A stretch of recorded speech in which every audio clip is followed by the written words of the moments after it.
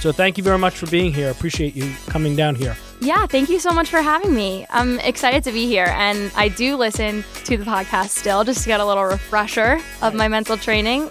It's about visualizing it first, then having that belief in that visualization.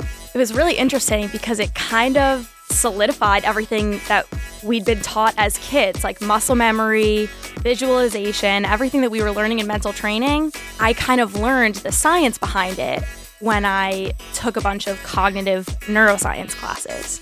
When you visualize to like very fine detail what you want your body to do, your brain is so powerful that it can replicate that.